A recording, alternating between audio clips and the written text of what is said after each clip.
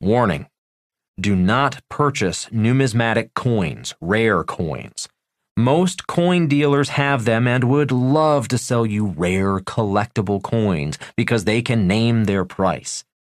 Unless you are an expert in rare coins, stick with ordinary gold and silver coins such as U.S. eagles, Canadian maple leaves, Chinese pandas, Australian kangaroos, and South African cougarans.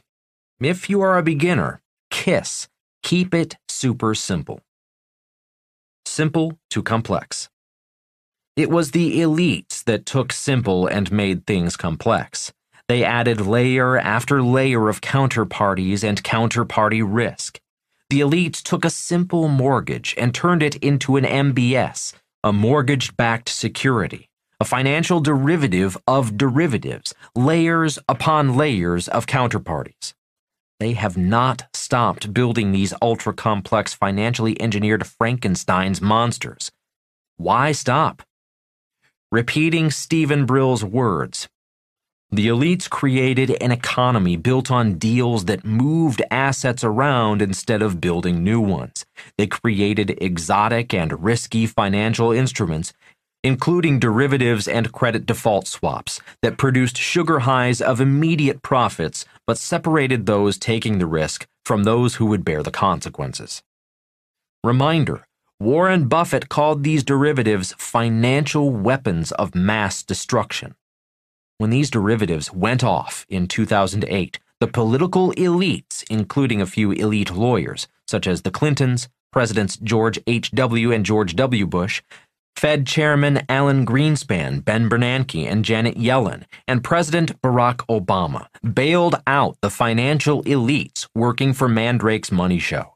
They still run the show. They believe they are God. The Bitcoin threat.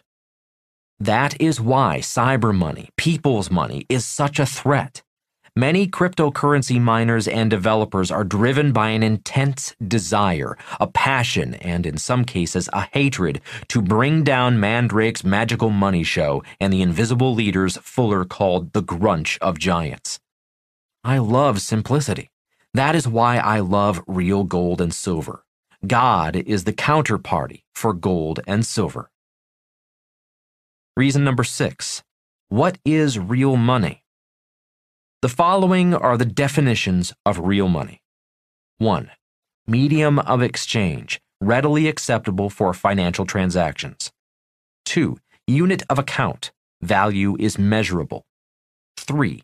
Store of value. God's money. Gold and silver coins fit all three categories. The prices of gold and silver go up and down because the value of government money is going up and down. Government money. Fiat currency fails as a store of value. Fiat currency is fake money because it can be printed, because of the fractional reserve system of banking and Mandrake's magical money show. Fiat money loses value the longer you hold it. That is why savers are losers. People's money. The jury is still out on cyber money. Yet, I am certain that cyber money and blockchain technology will be the money of the future. Reason number 7. Buying gold and silver coins is easier and less expensive than buying gold and silver mines. For a number of years, I worked with Frank, a man about my father's age, whose niche was to find old gold and silver mines, rehab them, and take them public through an IPO. As I've stated earlier, as soon as our mine went public, the Chinese government took it. While I am grateful for the years Frank and I worked together, and I learned a lot about how the stock market works, I've come to realize that buying gold and silver coins from reputable dealers is a lot easier and less expensive than buying old gold and silver mines. Reason number 8. Gold, the tears of God. Years ago, Apple Computers ran a magazine ad that featured a group of Hindu holy men. The headline on the ad was Holy Icons. The head guru was a white guy, not someone of Asian ethnicity. The ad featured Apple's new Macintosh computer and the guru's honey business on the Hawaiian island of Kauai. The ad was clever, meaningful, and memorable. A few years later, I was invited to a seminar featuring the same head guru, Guru Deva. When it came time for questions, most questions were on enlightenment, spirituality, peace, or happiness. The guru was wearing a lot of gold glasses, a large gold earring, gold bracelets, and a gold necklace. Since I was raised a Methodist, and Methodist ministers did not wear much, if any, gold, I raised my hand and asked, "Why do you wear so much gold?" The kindly guru smiled and said, "Because the tears of God are made of gold." "What?" I gasped. In the Methodist Church, those would have been words of heresy, words of the devil. I sat there in silence, my mind struggling with the guru's words. Sensing I was struggling with the thought of God's tears being made of gold, he said, "The tears of God, gold, attract wealth." When I asked what he meant by gold attracts wealth, the guru replied, "Let's say you want to attract $1,000 a month into your life. Then you should own $1,000 of real gold. And if I want $1 million a month, then I should own $1 billion in gold?" The guru, sensing my greed overtaking my spirituality, just smiled and said, "Why don't you start with $1,000 and see if what I say works for you? Gold does not work for everyone. There are conditions on God's generosity." The year was 1986, and Kim and I were not making much money. Finding an extra $1,000 for gold was tough, but Kim and I did it. Every month we purchased some gold and silver and have never stopped. Does gold attract wealth? I cannot prove gold attracts wealth. I can only tell you what we did and how it worked. For example, if we wanted to increase our income from $5,000 a month to $10,000 a month, we would acquire $10,000 in gold coins and forget we bought the gold. A few months later, it seemed more wealth did come in, without us really noticing the increase. If the price of gold went down, we purchased more gold, and we kept doing it. Today, we must have private vaults in faraway safe haven countries. We do not need a private jet and private runways to hide our gold, yet. Whenever Kim and I are asked, "Will gold attract wealth for me?" we reply with the guru's reply. Why not try it yourself and see if gold, God's tears, works for you? God is generous, but there are conditions on God's generosity. Spiritual lesson on gold. While the tears of God are made of gold, the question each of us need to ask ourselves is, are God's tears tears of joy or tears of sadness? Much of the world's gold in storage is from tears of sadness. Many Swiss bankers helped the Nazis store their gold, stolen from the Jews murdered by the Nazis. When I was standing in the Andes, looking at ancient Inca gold mines, I was reminded of my history lesson on how the Spaniards, led by Francisco Pizarro, murdered thousands of natives just for gold. Much of that gold remains in storage in Spain. Spiritual wealth. For much of human existence, wealth has been stolen. The English plundered the world using the technology of large wooden ships, metal swords, cannons, rifles, and black powder against indigenous, underdefended people, and stole their wealth. The Spanish, Dutch, Portuguese, and the French did the same. Early Americans stole land from the American Indians using the technology of horses and rifles. Americans were one of the last major world powers to finally outlaw slavery, the gaining of wealth via the blood, sweat, and tears of slaves from Africa. The Japanese joined Italy and Germany using the technology of oil, internal combustion engines, airplanes, ships, tanks, cannon, machine guns, and rockets in an attempt to conquer the world. The Cold War was a war that threatened the end of the world using the technology of atomic energy. Today's elites are using the power of sophisticated education, the law, and derivative finance to steal the soul of the world today. The invisible technology.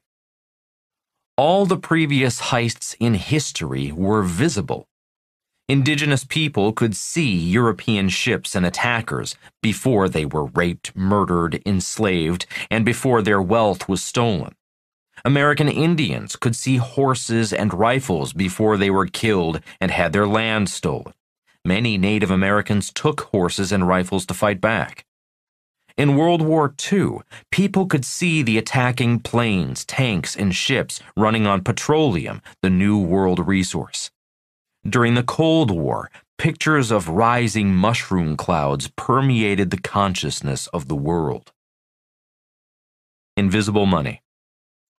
On August 15, 1971, President Richard Nixon did more than take the dollar off the gold standard.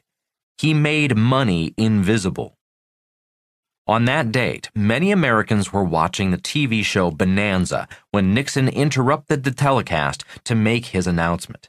Obviously, most people did not get the message because people could not see what Nixon was announcing. Ever since 1971, our education system has been a case of the blind leading the blind. I was not watching Bonanza on that day. I would have remembered because I did not particularly care for Tricky Dick. In the 1950s, my poor dad and I met Nixon when he was vice president, visiting Hawaii as he campaigned for President Dwight Eisenhower.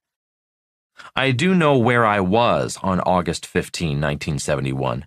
I was at Camp Pendleton in California in an advanced weapons class, preparing to go to Vietnam.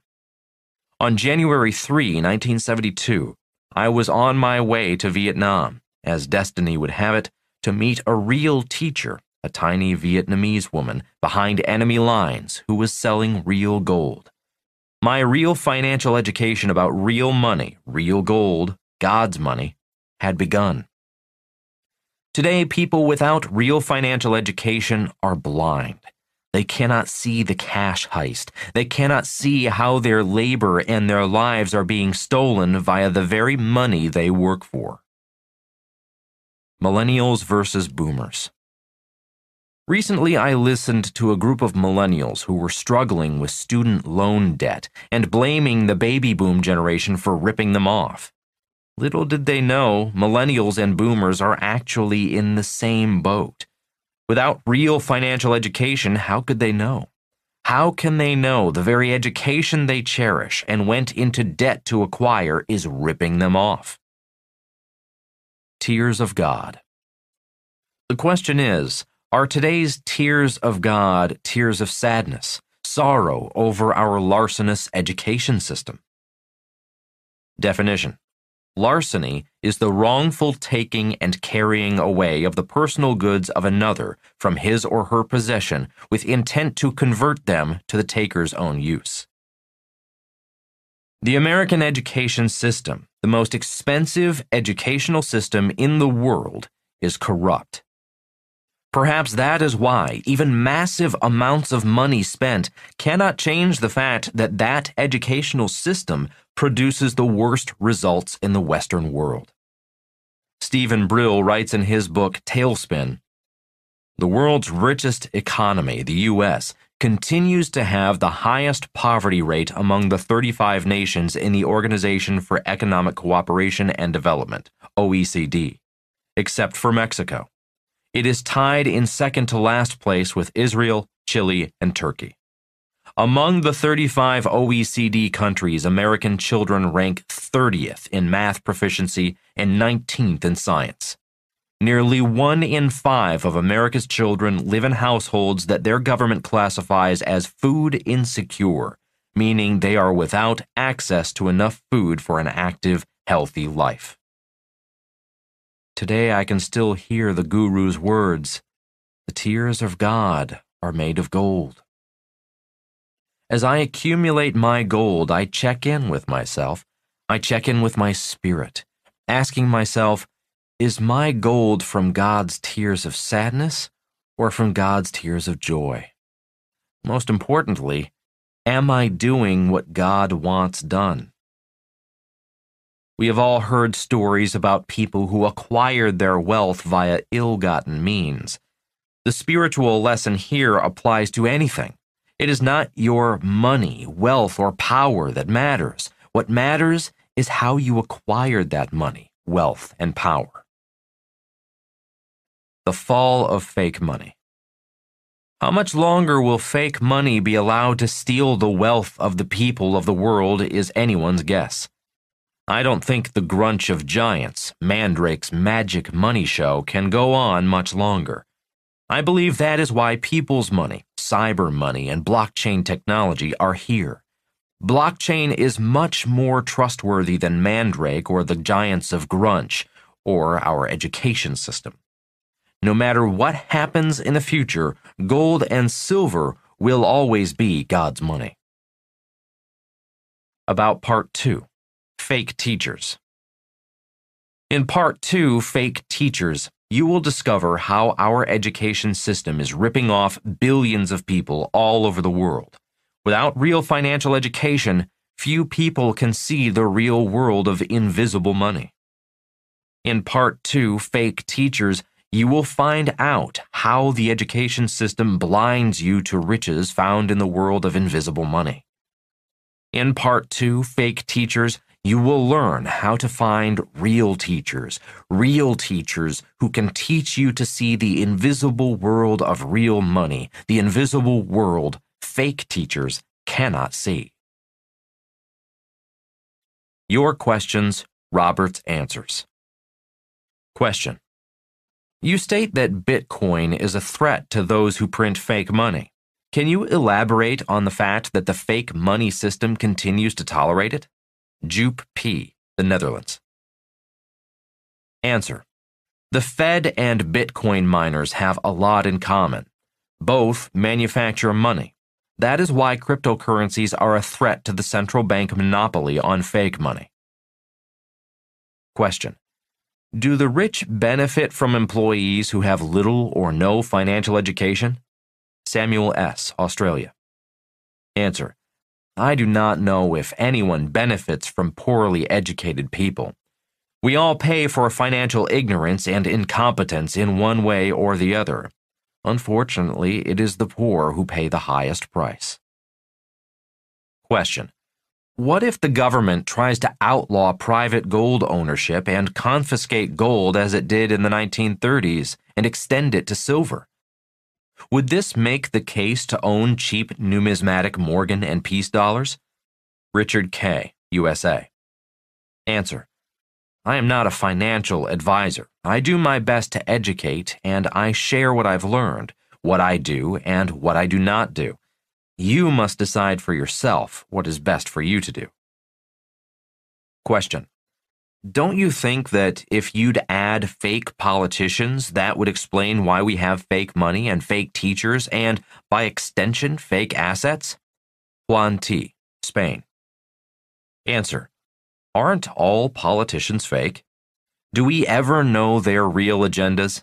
I often ask myself why anyone would want to be a politician. Question. Without revealing too much, what are the criteria you use when you're looking for places to store your precious metals? Christopher R., Russia. Answer. I asked my friends who hold money in private vaults. When I decided to hold assets overseas, outside the United States, I asked my attorneys to find attorneys who specialize in moving money offshore, legally. Then I interviewed the attorneys and traveled to the country and interviewed the custodians of the vaults. There are many people in the business of holding assets outside the banking system. I would encourage you to be cautious and careful, and to take your time finding reputable people and organizations. Part 2. Fake Teachers. When I was 9 years old, I asked my poor dad, the head of education for the island of Hawaii, when I would learn about money. His response, "We don't teach about money in school.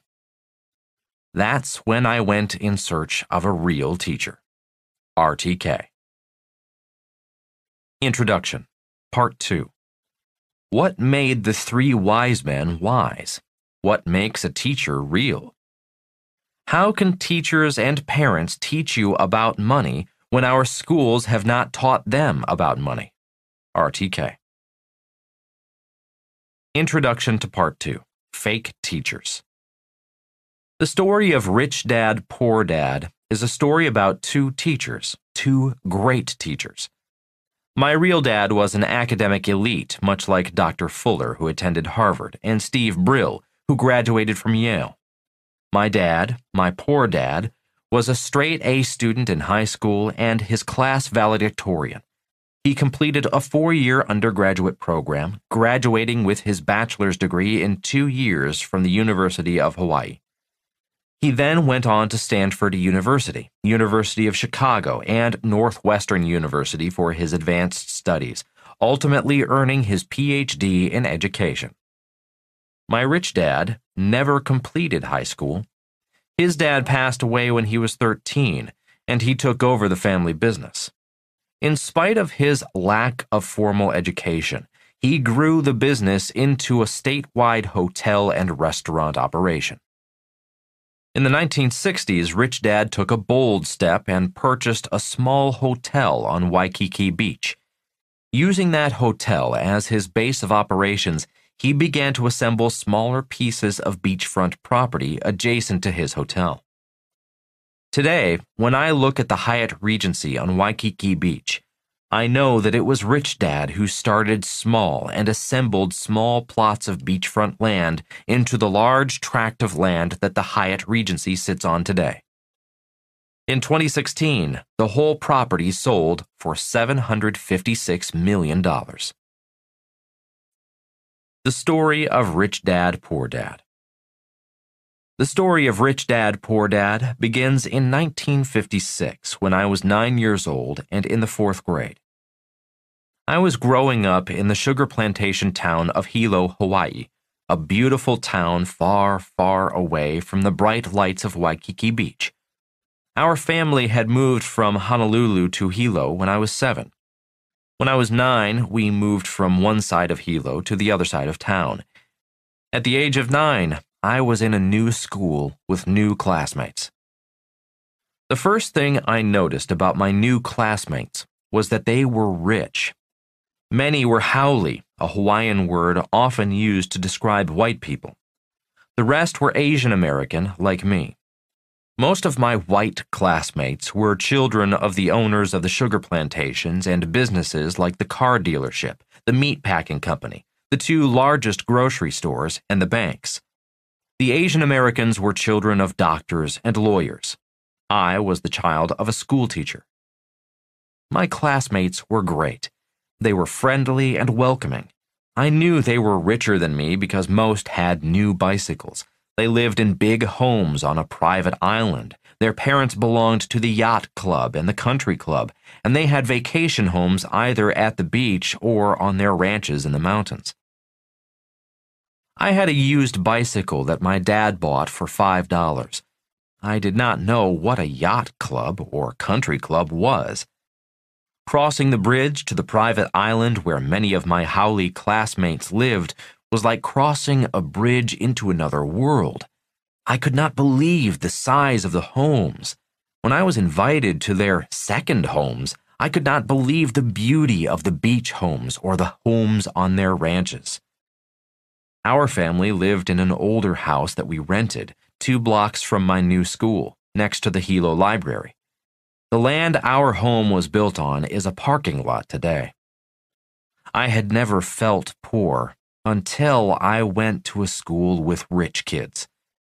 That is why when I was 9 years old, I raised my hand and asked my teacher, "When will we learn about money?"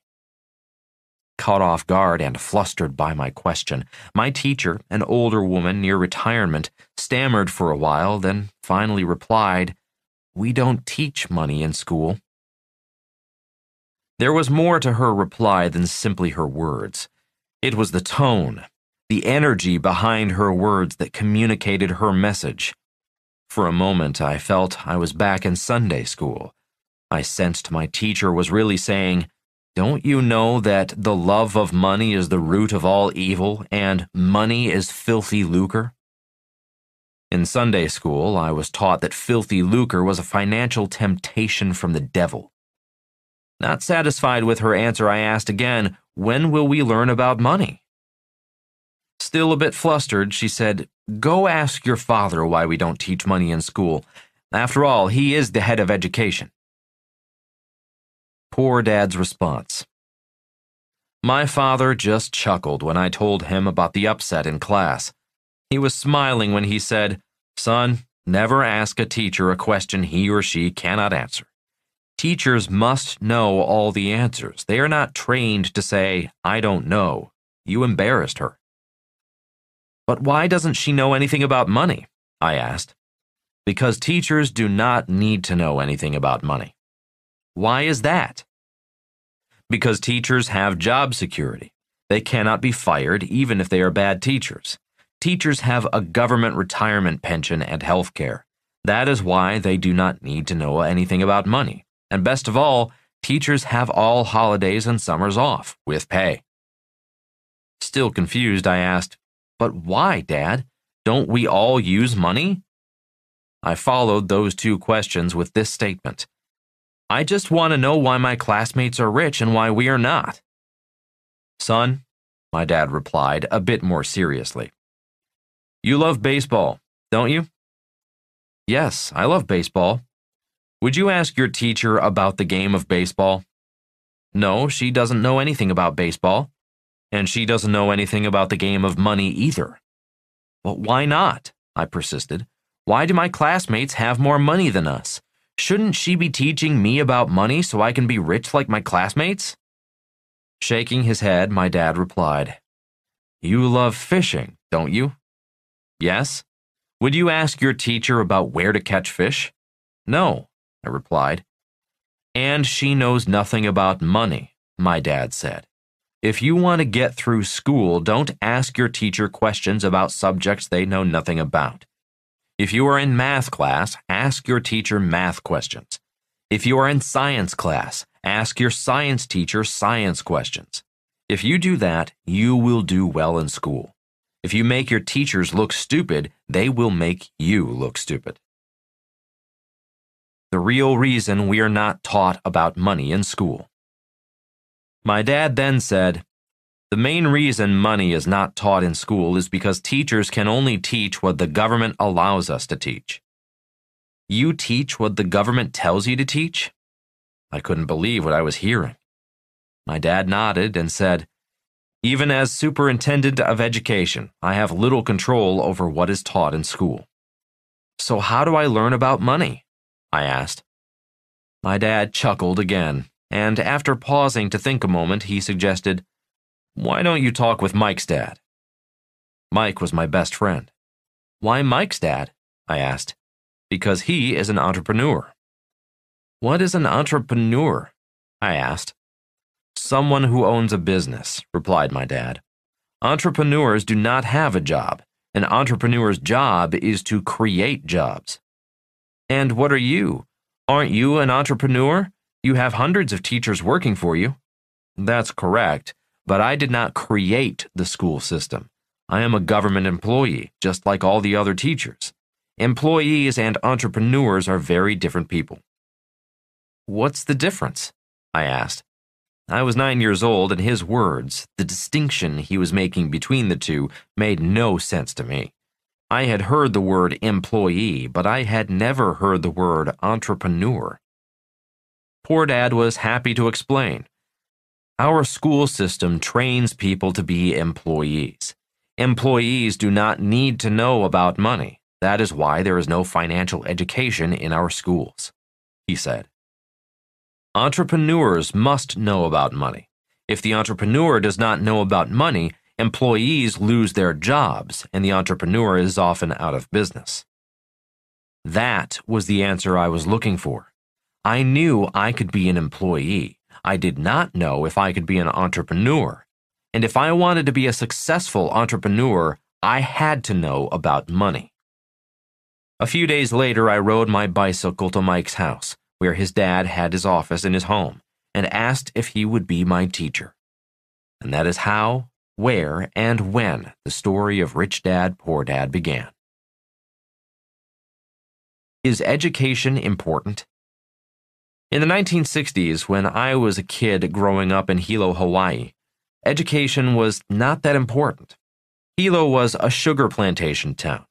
There were plenty of high-paying jobs, even for those who did not finish high school. The plantation paid great wages to drivers of the large cane trucks, giant field crane operators, and heavy equipment operators in the sugar mill. On top of that, the plantations paid workers a paycheck for life, which meant they did not need a retirement plan. With a paycheck for life, who needed financial education or a college degree? Many plantation workers made more money than school teachers. The plantations provided company housing, had their own hospitals, healthcare facilities, doctors, and nurses. The plantations paid their workers well, took great care of them and their families, which is why a great education was not essential. That all changed in 1994, the year the last plantation in Hawaii shut down. The owners moved their sugar plantations to lower-wage countries in South America and Asia. The owners, my classmates' parents, got richer, but the workers were poor. Honoring a great teacher. In February 2018, I returned to Hilo for the 60-year reunion of our 5th grade class. Imagine that. A group who met as 10-year-olds was still holding regular class reunions. The reason for our reunions was not about our class or our classmates, but to honor our 5th grade teacher, Mr. Harold Ely, one of the greatest teachers in our lives. It was Mr. Ely's inspiration that kept me reaching for my dreams, although I failed high school English twice because I could not write. If not for Mr. Ely's early inspiration, I might have dropped out of high school. If not for his early inspiration, I would never have been accepted into the U.S. Merchant Marine Academy and sailed the world. It was in his 5th grade class that I was inspired to follow the great explorers in history, Columbus, Magellan, Cortez, and Cook, and follow a path that led me to the academy, a very tough school. My dream was to sail into Tahiti, which I did in 1968, while a student at the academy. Today, I am best known as a writer, and I continue to travel the world, following in the footsteps of the great explorers. None of that would have happened without the inspiration of a great teacher in the 5th grade. The most important lesson Mr. Ely taught our class was to stand up after falling down, and that falling down and standing up made us stronger. He also taught us never to let anyone rob us of our dreams. Electronic welfare. In 2018, while attending this reunion, I had time to do something I had not done in years: wander around the town of Hilo. I had not been in Hilo since the plantations left Hawaii. In store windows everywhere, I saw signs welcoming EBT. The acronym EBT stands for Electronic Benefits Transfer, a government welfare system that replaced paper food stamps. EBT is a system that allows a recipient to authorize a money transfer from their federal government account to a retailer to pay for products received. The EBT program has been in use in all 50 states since 2004, as well as Washington, D.C., Puerto Rico, the Virgin Islands, and Guam. Stopping in a small food store, I asked the retailer about EBT cards. He said, "Many people cannot survive without EBT, but that, in most cases, EBT alone was not enough to get a family through the month." He went on to tell me that at the start of every month, EBT cards are electronically replenished at midnight. Recipients line up in the evening and rush in at 12:01 a.m. to purchase food and supplies. In many ways, EBT is a reflection of America and the world today. Tying this back to education begs these questions. Will going back to school get people off EBT? Will going back to school bring back high-paying jobs? $1 million in debt. Here's an article from the Wall Street Journal, May 25, 2018. Draper, Utah. Mike Maru, a 37-year-old orthodontist, made a big investment in his education. As of Thursday, he owed $1,060,945.42 in student loans.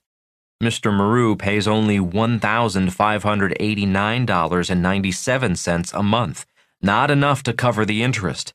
So his debt from 7 years at the University of Southern California grows by $130 a day. In 2 decades, his loan balance will be $2 million. He and his wife, Melissa, have become numb to the burden, focused instead on raising their 2 daughters. If you thought about it every single day, Mrs. Maru said, you'd have a mental breakdown. So here's a question. If Mike Maru went back to school, would more education solve his $1 million problem? Here are a few stats from the Department of Education. 101 people in the United States have $1 million or more in federal student loan debt. The number owing at least $100,000 has risen to around 2.5 million. In 2018, the number one asset of the U.S. government was student loan debt, currently at over $1.5 trillion. This means that for millions of young people, student loan debt is their biggest liability. Here's another question to think about. Does a college education provide financial education? Will education make you rich? From the New York Times, also on May 25, 2018, emphases mine. A Walmart employee earning the company's median salary of $19,177 would have to work for more than 1,000 years to earn the $22.2 million that Doug McMillon, the company's chief executive, was awarded in 2017.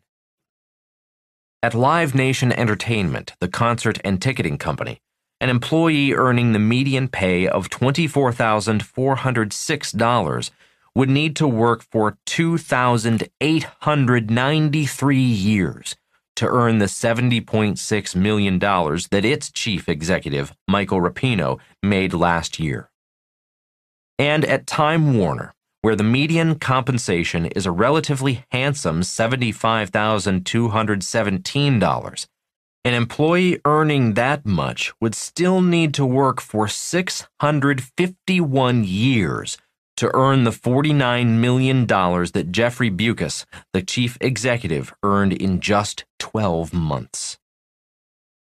Stephen Brill cites the research in his book.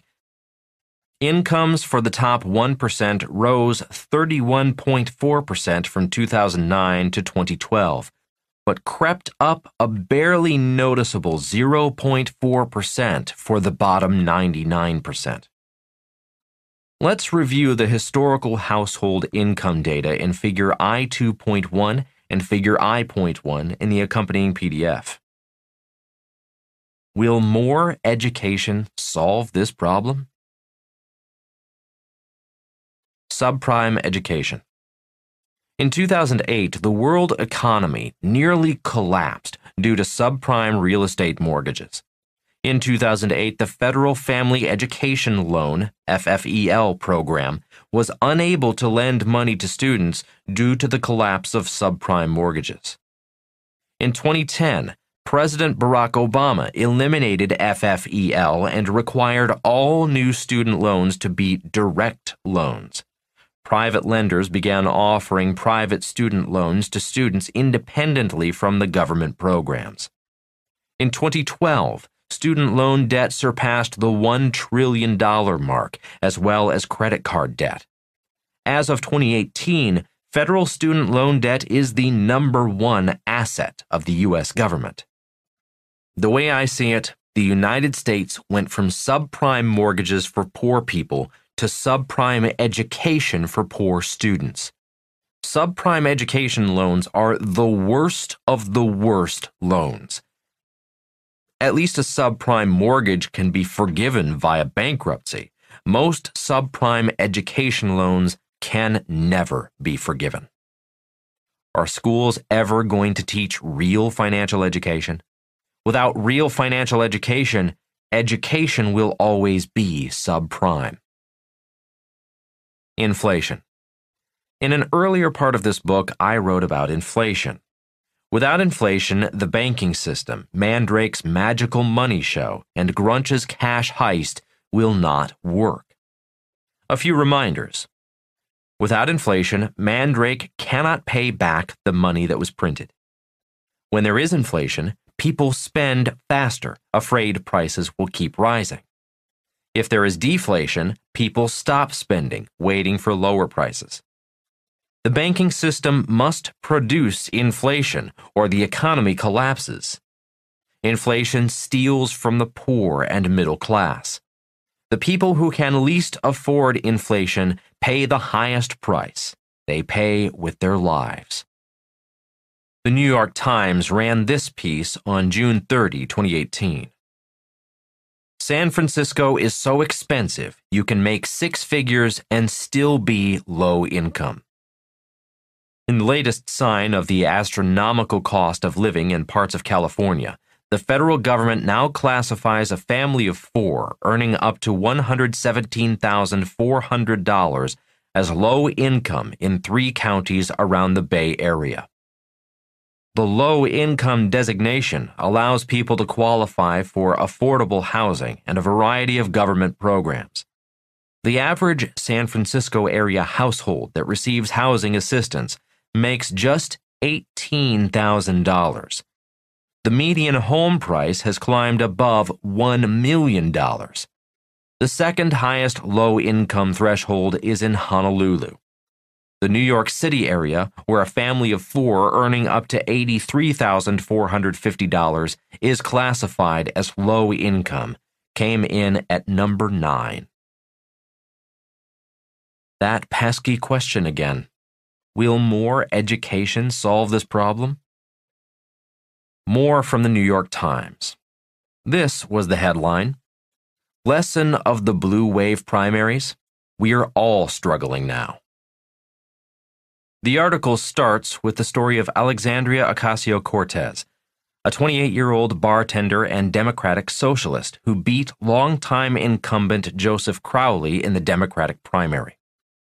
The article was about why socialism is gaining in popularity and promoted a new book, Squeezed, on the causes driving a socialist agenda. Squeezed, Why Our Families Can't Afford America, examines the deteriorating fortunes of the middle class, the teachers who sustain themselves with second jobs as Uber drivers, the young adjunct professors on food stamps, the unemployed 50-year-olds with few prospects, the junior lawyers far from the Wall Street partner track, carrying heavy student loan debt whose work is already being automated. The New York Times article continued, if you live in a place where a master's degree won't permit a lifestyle that looks much different from an office clerk's, if in fact it means you moonlight in a cubicle you despise and eating lentils for dinner in the Rubbermaid take-alongs you brought from home, it follows that you will be less likely to think of yourself as a member of the privileged elite to which you have been told you belong, and more inclined to find affinity with the broadening numbers of the more obviously oppressed, and vote accordingly. Ocasio-Cortez ran on a platform of free Medicare and tuition-free public college and trade school. She won with that message. Here's that question again. Would free college educations solve the problem? And if the government gave all deserving people $1 million, would the $1 million make them rich?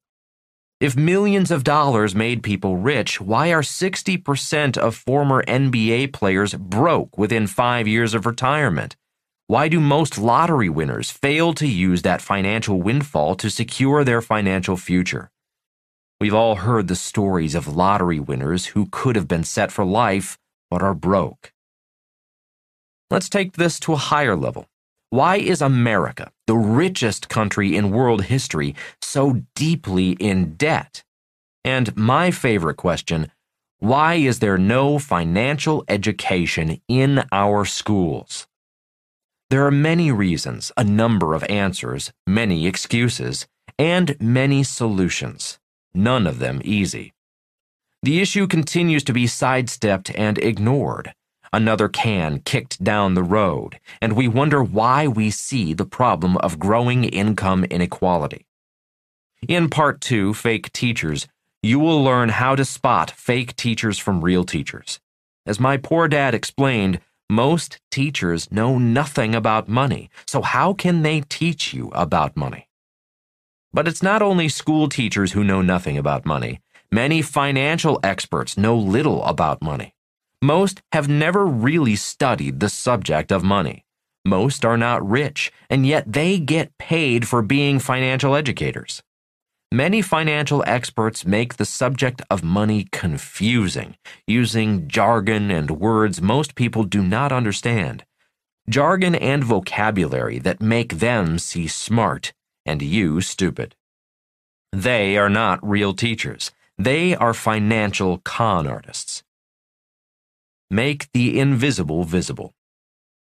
Since money became invisible in 1971, the most important thing I can do is do my best to make real financial education visible. When you can see invisible money, then you can decide for yourself what is real and what is fake financial education. As always, I will do my best to keep it super simple. But even when it's simple, real financial education is not easy. If it were easy, everyone would be rich. As my rich dad said, it is easier to give a man a fish than to teach a man to fish.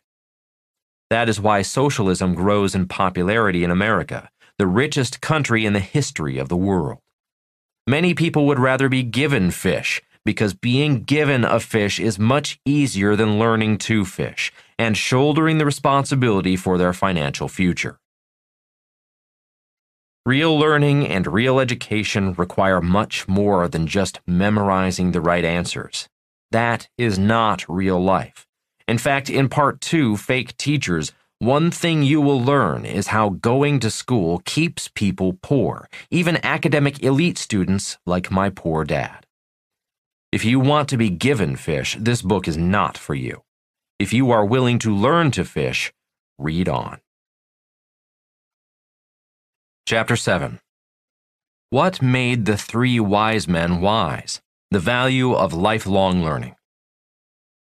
In Sunday school, I learned an important life lesson. It was a lesson from the 3 wise men.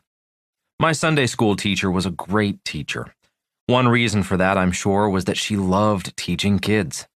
During one class, she asked us, "What made the 3 wise men wise?" Naturally, I said, "They had money. They came bearing expensive gifts. They were rich and wise men." Obviously, that was not the answer she was looking for. After a few other students attempted their answers, she smiled and said, "What made them wise was their lifelong search for great teachers." Pausing for a moment to let that thought sink into the minds of kids below the age of 12, she continued, "They were wise men, rich men, because they never stopped learning. They kept seeking new knowledge from great teachers." "So they were lifelong students?" asked the class brain, a girl. "Yuck," said one of the boys. "I hate school. I hate learning." Nodding and just listening for a while to the different responses from her Sunday school students, the young teacher smiled and said, "As you go through life, always remember the lesson from the 3 wise men and what made them wise." It was then I understood the wisdom of my poor dad, a very wise man. He had encouraged me to seek a new teacher in my rich dad, another wise man. He was wise enough to know that the teacher I was seeking would not be found in the school system. Prep school education, unfair advantage. In his Time magazine article, How My Generation Broke America, Stephen Brill writes, "In 1964, I was a bookworm growing up in Far Rockaway, a working-class section of Queens. One day I read in a biography of John F. Kennedy that he had gone to something called prep school. None of my teachers at junior high school 198 had a clue what that meant, but I soon figured out that prep school was like college. You got to go to classes and live on a campus, only you got to go 4 years earlier, which seemed like a fine idea. It seemed even better when I discovered that some prep schools offered financial aid." Stephen Brill toured 3 prep schools and chose Deerfield Academy in western Massachusetts. Brill continues in his book, Tailspin. "Deerfield has changed, but then it was almost completely a place for well-rounded rich kids. The headmaster had only recently decided to tinker with the mix a bit by adding a few scholarship boys, including some Jews like me and even a few African Americans. I got the message the first week when one of the kids in our dorm, who lived on Park Avenue, asked where I lived. When I said Queens, it didn't register, so I explained that if he had ever flown out of Kennedy or LaGuardia airports, he'd been to Queens. A relative of his in our class knew where Queens was because his family owned the Mets, who play there." You might recall that Donald Trump is from Queens. He often speaks about his difficulties doing business in Manhattan because he was from Queens and not Park Avenue. Kings Point, the U.S. Merchant Marine Academy I attended, is just past Queens on Long Island. My roommate Ed Peterson and I would clip dollar-off coupons from milk cartons to be able to afford tickets to Mets baseball games. My classmates went to prep schools. 4 of my classmates in Hawaii went on to prep schools. They were rich kids whose parents could afford prep schools.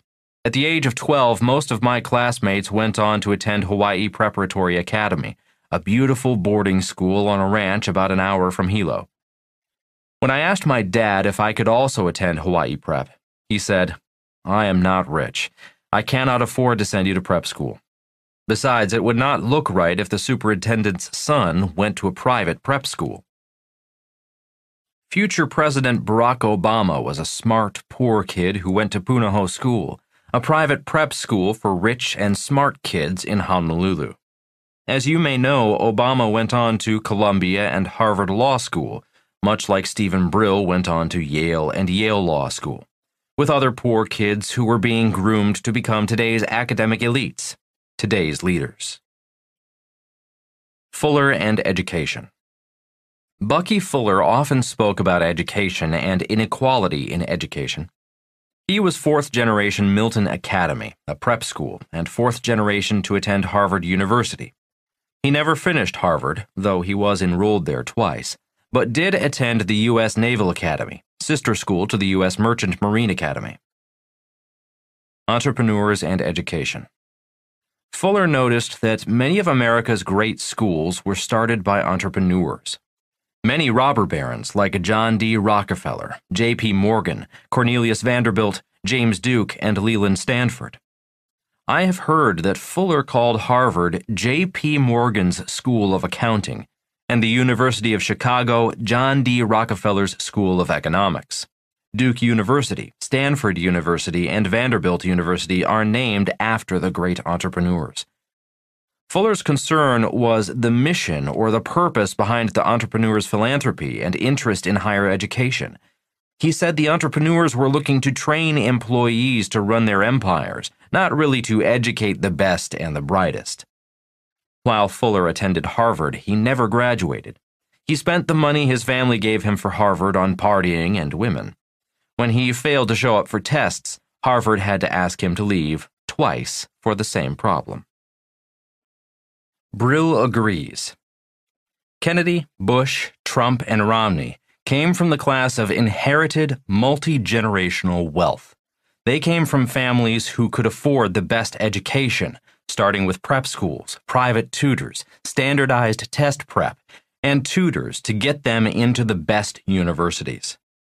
Brill recounts a meeting while still in prep school with R. Inslee Clark, Jr., the dean of admissions at Yale. After a brief interview, Clark assured Brill he would be admitted to Yale. Brill did not need to apply anywhere else. Brill states, "What I didn't know then was I was part of a revolution being led by Clark, whose nickname was Inky. I was about to become one of what came to be known as Inky's boys, and later, girls." This group of alumni vetters who interviewed prospective students were urged not to hesitate to admit a lad with relatively low academic prediction whose personal qualifications seemed outstanding, rather than a much drabber boy with high scholastic predictions. One Yale alumnus objected. He had this to say about letting in non-white poor kids. "Let me get down to basics. You're admitting an entirely different class than we're used to. You're talking about Jews and public school graduates as leaders. Look around this table. These are America's leaders. There are no Jews here. There are no public school graduates here." That alumnus lost, and non-white kids from public schools began to be admitted to Yale and other brand-name schools. It is this same group of extremely bright students from the poor and middle class that run the world today. Today they are Barack Obama, Bill Clinton, Hillary Clinton, Ben Bernanke, and others. These are the new elites who did not come from wealth. These are people who had to work very hard to get into the best schools and gain their wealth. This is the theme of Brill's angst. Many of the most talented, driven Americans used what makes America great: the First Amendment, due process, financial and legal ingenuity, free markets and free trade, meritocracy, even democracy itself, to chase the American dream. And they won it for themselves. Then, in a way unprecedented in history, they were able to consolidate their winnings, outsmart and co-opt the forces that might have reined them in, and pull up the ladder so more could not share in their success or challenge their primacy. Translation: the very smart, hard-working, driven, poor and middle-class kids won the American dream, then changed the laws and the financial system so others could not follow their success. The only way the ordinary person can gain their status is to become one of them, starting with the right prep school. Brill comments on the end of democracy. As a result of their savvy, their drive, and their resources, and a certain degree of privilege, as these strivers may have come from humble circumstances but are mostly white men, America all but abandoned its most ambitious and proudest ideal: the never perfect, always debated, and perpetually sought-after balance between the energizing inequality of achievement in a competitive economy and the community-binding equality promised by democracy. In a battle that began a half-century ago, the achievers won. Translation: to hell with democracy. I got mine. This is why socialism is growing in America. That is why I saw so many signs in Hilo welcoming EBT cards. This is why a relatively intelligent dentist can be over $1.2 million in debt and not know how he and his wife can earn enough to pay it off. This is why student loan debt is the American government's greatest asset, over $1.5 trillion and growing. And this is why America is now a debtor nation, printing more and more money to pay off the debt printing money creates. America is much like a person who uses his credit card to pay off his other credit cards. This is why there is no financial education in our schools. Financial stupidity is very profitable for people who know how to print fake money. The good news. It was my good fortune my poor dad could not afford to send me to a private prep school. It was due to my realization I was poor, at least relative to my elementary school classmates, that I wanted to learn about money. It was the wisdom of my poor dad who suggested I follow in the footsteps of the 3 wise men and go in search of my teacher.